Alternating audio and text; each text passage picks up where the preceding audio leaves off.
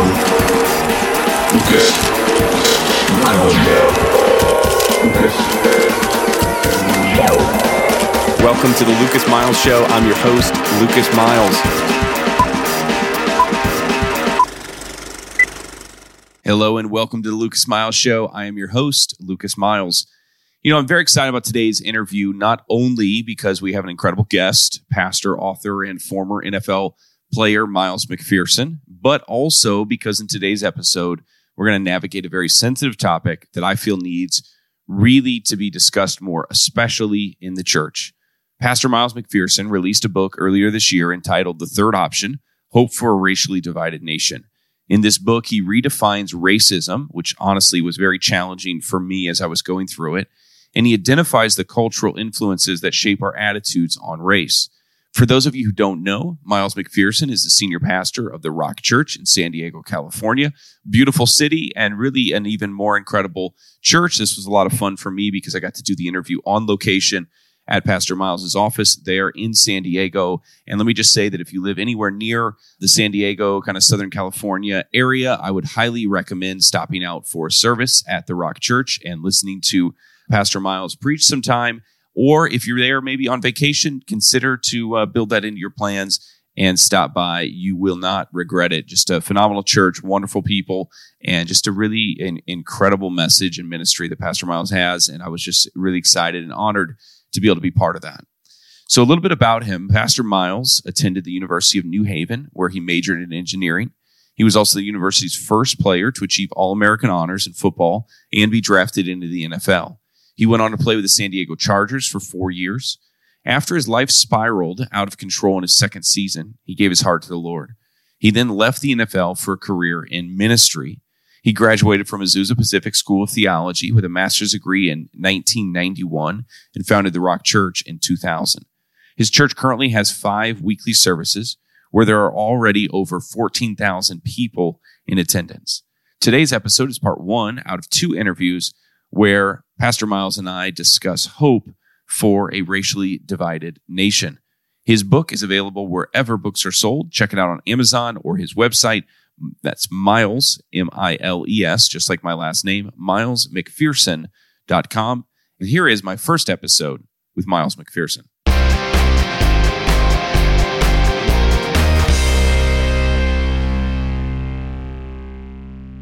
Pastor Miles McPherson, welcome to the Lucas Miles Show. What's Lucas Miles, Miles McPherson? How you doing? I think we need to have a show together. Pastor Miles and Pastor Miles. Yes, exactly. I don't know if the world is ready for that fully yet. 2 miles. There's a lot of places we could go with that. So I just want to start by saying this campus is awesome. It's incredible. Well, thank you. We were told when we were buying it that it would never be a church. And this building is the size of Noah's Ark, 450 feet long and 3 stories high, 45, wow. 2 exact. I saw 2 elephants walking in. So hopefully they were guys. Yeah.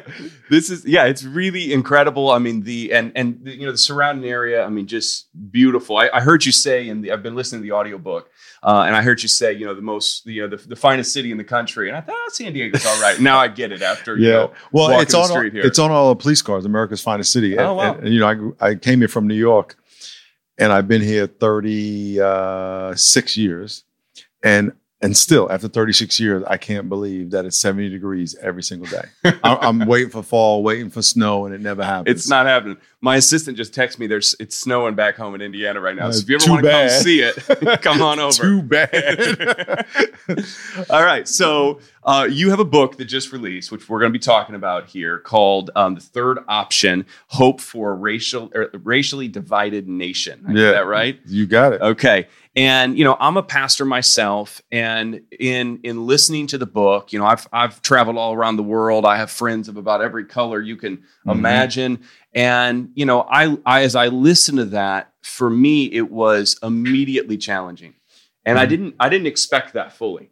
And so kudos. I get that a lot. Kudos on that. And I thought that, you just did such a great job. So I want to get into that. But I also want to get into your story a little bit because I think that's very important even for the content of the book. Yes. So I grew up in New York, and I have two Black grandfathers, a Black and Chinese grandmother and a white grandmother. And the reason that's significant, that's what caused this, cocoa brown color right here and this relatively straight hair and green eyes. And I grew up in a Black neighborhood and went to school in a white neighborhood for the first 8 years of my schooling from 1st to 8th grade. And so I got harassed in the white neighborhood because I was Black, and I got harassed in the Black neighborhood because I wasn't Black enough. So I was always kind of an outsider in both worlds. My family was diverse, so I was used to diversity. I saw it every day in my family, but I also saw the conflict in the communities and even in the kids in my community, talking about the kids in the community where I went to school. And even though they made fun and, that's what kids do, they were still my friends. So I saw both sides of both communities and realized they did not know each other, but yet they had opinions about each other. So I was kind of in the middle in several different ways. Yeah. No, that's really interesting. I can, while I was listening to this, I was remembering stories from my own life.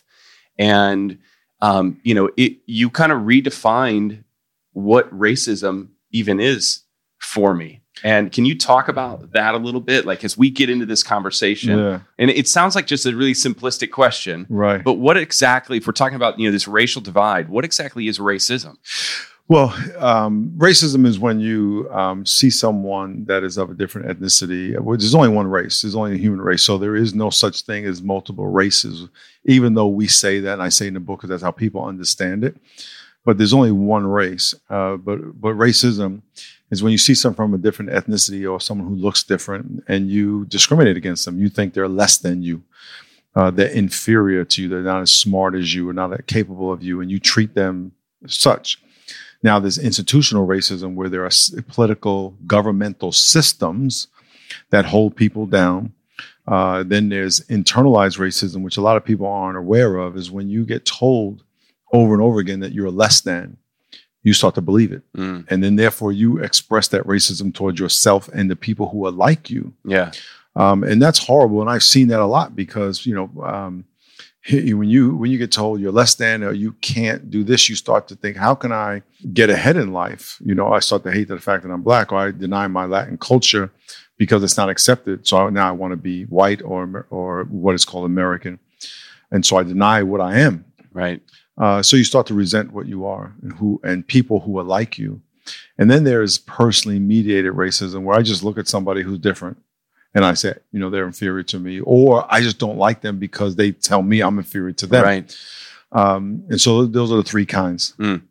I did a video for the city of South Bend here recently, interviewing some folks that had been around for 50, 60 years in the city and talking about how it's progressed. And specifically, the video was focused on a community center in a predominantly Black neighborhood. And they built this community center in a place where it was a segregated pool previously. Wow. And so they kind of established this here as really a sign, a testimony of, this is something we've moved beyond in this. But, for a lot of people, some of those things are just foreign. I mean, I think for me, growing up in a predominantly white neighborhood, I mean, I can remember a few instances of things. There was a friend of mine, was a Black gentleman, played basketball with him about every day. But when my grandma came up from Alabama, she went and told my mom, "Do you know there's a Black boy in the driveway?" And that for me was like the first time I ever realized that this is still a thing. Right. But then as I'm reading your book, I think you did such a great job of talking about how we all have these almost subconscious beliefs. Biases. Yeah, we all have biases. Yeah. I think one of the big ahas in this book, which by the way is about honor, in every race conversation, it's about us versus them. You always find yourself having to choose a side. And if you listen to the news, you'll hear people talk about, we got to end this us versus them culture. Right. But the third option is that we honor what we have in common. So instead of it being my group or your group, the third group is that you and I can realize and acknowledge that we are more similar than we are different. You and I are 99.5% genetically identical. You and I want to have family. We want to pursue our gifts. We want to be in love. We want to eat and enjoy food and enjoy culture. We have more in common than we are different. And more than anything, we're both made in the image of the same God. And the image of God in you is not inferior or superior to the image of God in me. It's the same God.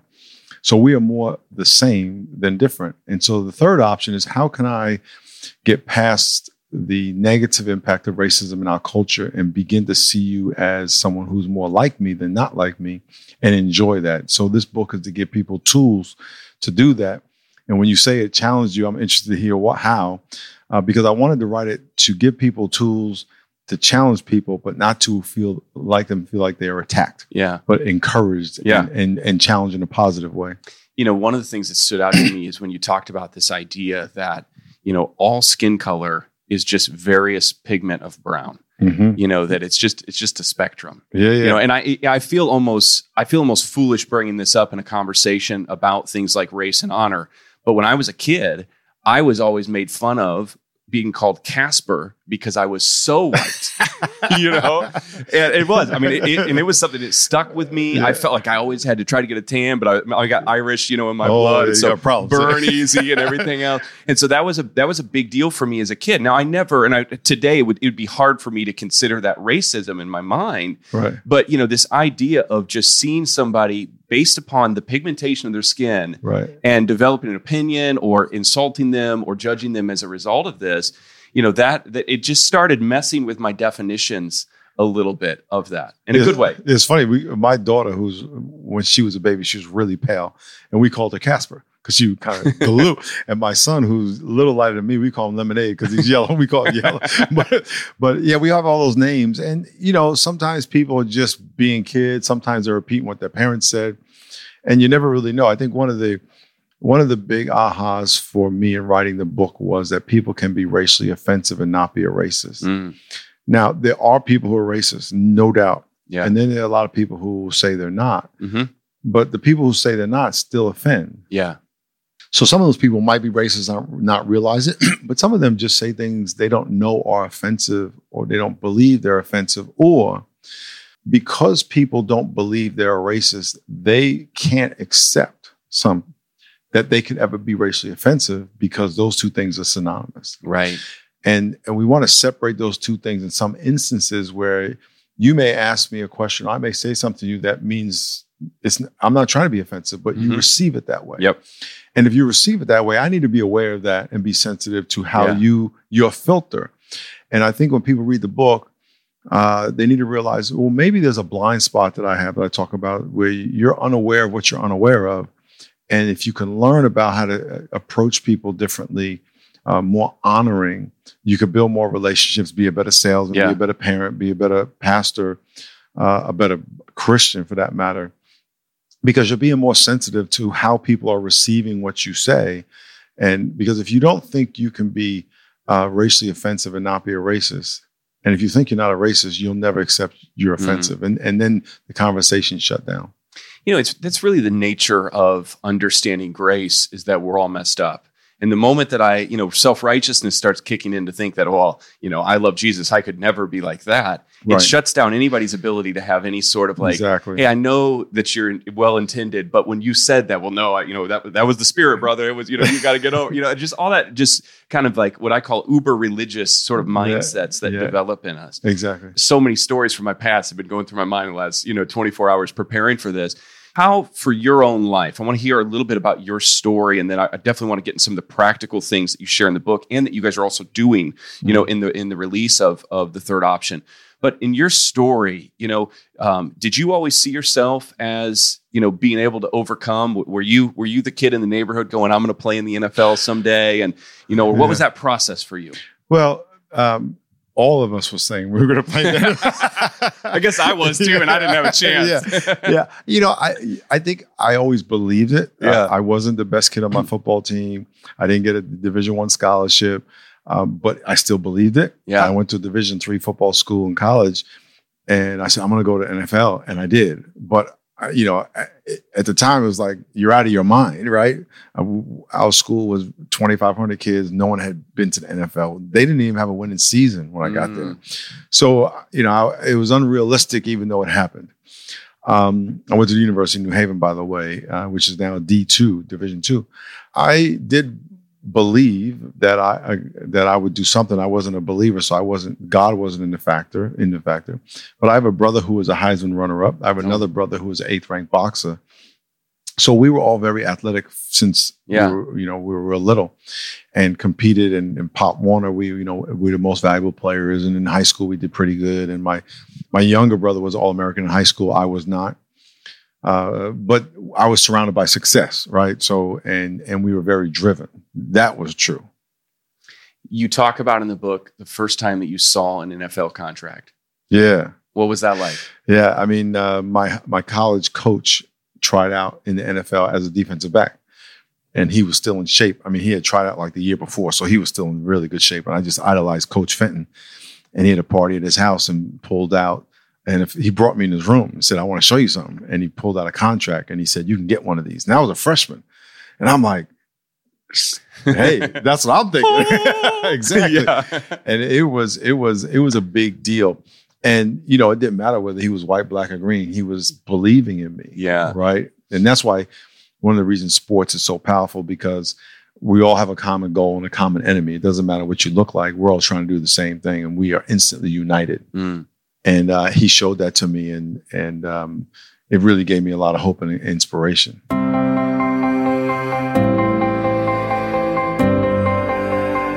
All this month on the Lucas Miles Show, I'm going to try something new that I'm calling the Lucas Miles Motivational Moment of the Week.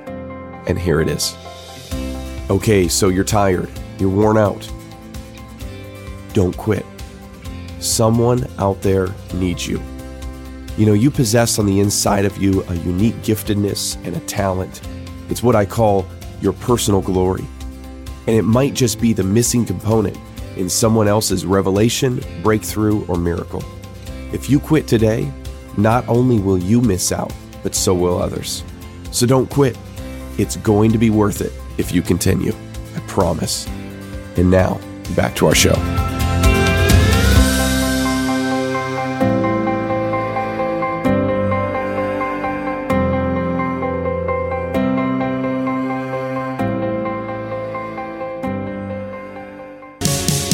Wouldn't it be nice if there was an unparalleled digital faith experience that could unite the global body of believers into an online community? Well, now there is. Introducing Faith Social. Faith Social is a robust digital platform that provides a complete menu of resources to nourish spiritual lives in an atmosphere of unity that doesn't require uniformity. They bring the world's Christians together and deliver churches, ministries, and individuals contents that deepen their connection with God and connect them with one another. Faith Social is today's digital faith experience. Check them out at faithsocial.com.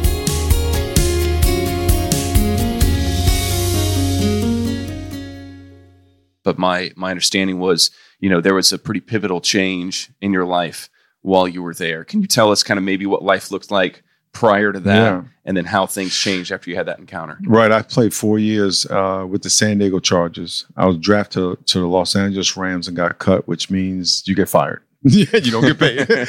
And everybody signs a contract. They bring in about 100 guys to training camp, and half of them get fired. And so NFL stands for not for long. Those guys can get cut anytime, wow. And usually back then, no one got paid after you got cut. Yeah. Now some guys got some guarantees, but not all of them.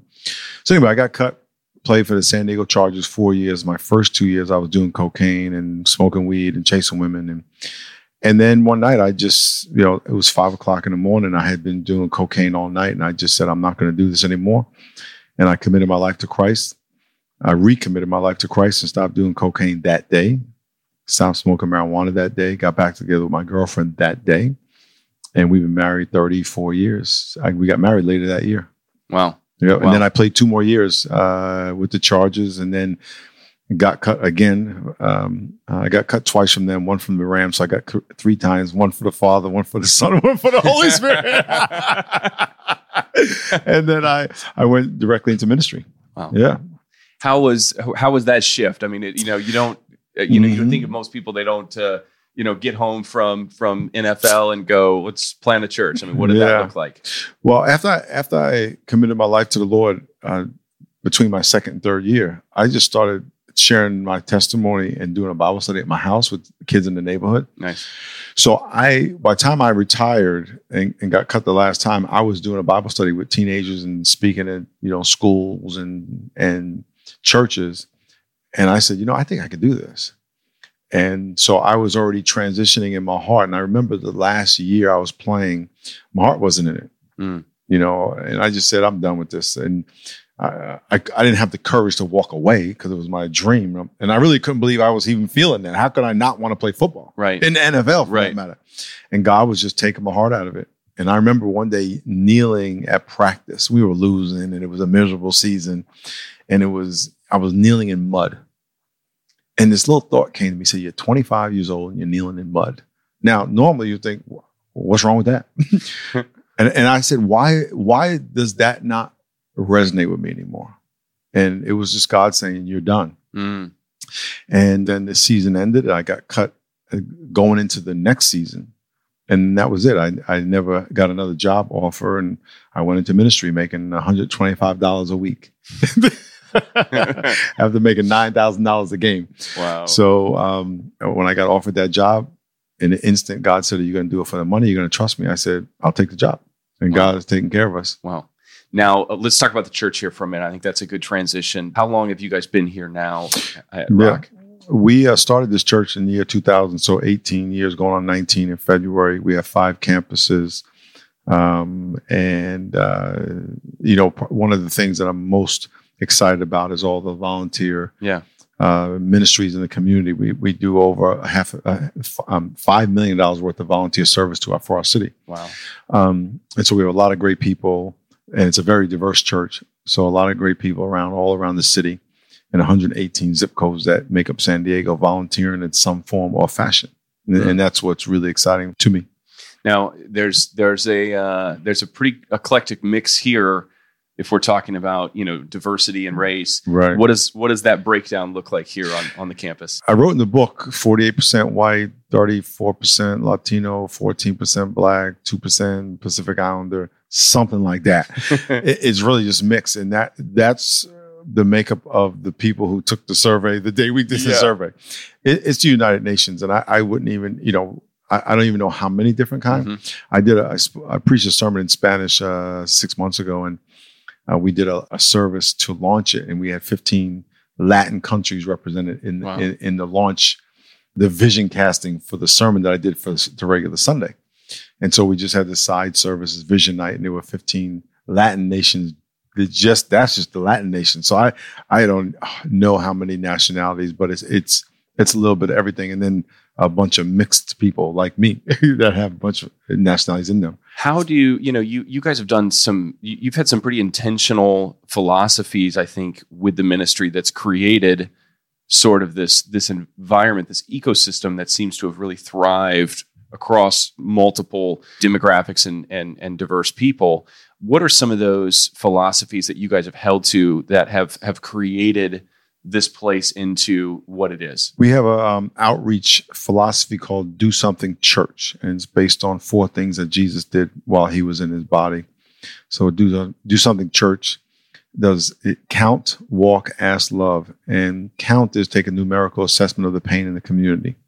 So how many strip clubs, how many homeless, how many kids in foster care? Those are numbers, and every number represents a family, a person in the family, and a whole network of people.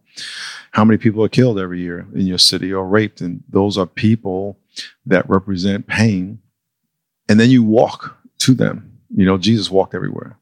Obviously, he didn't have a car, but he also didn't sit in the synagogue and say, come to me. Yeah. He went to them.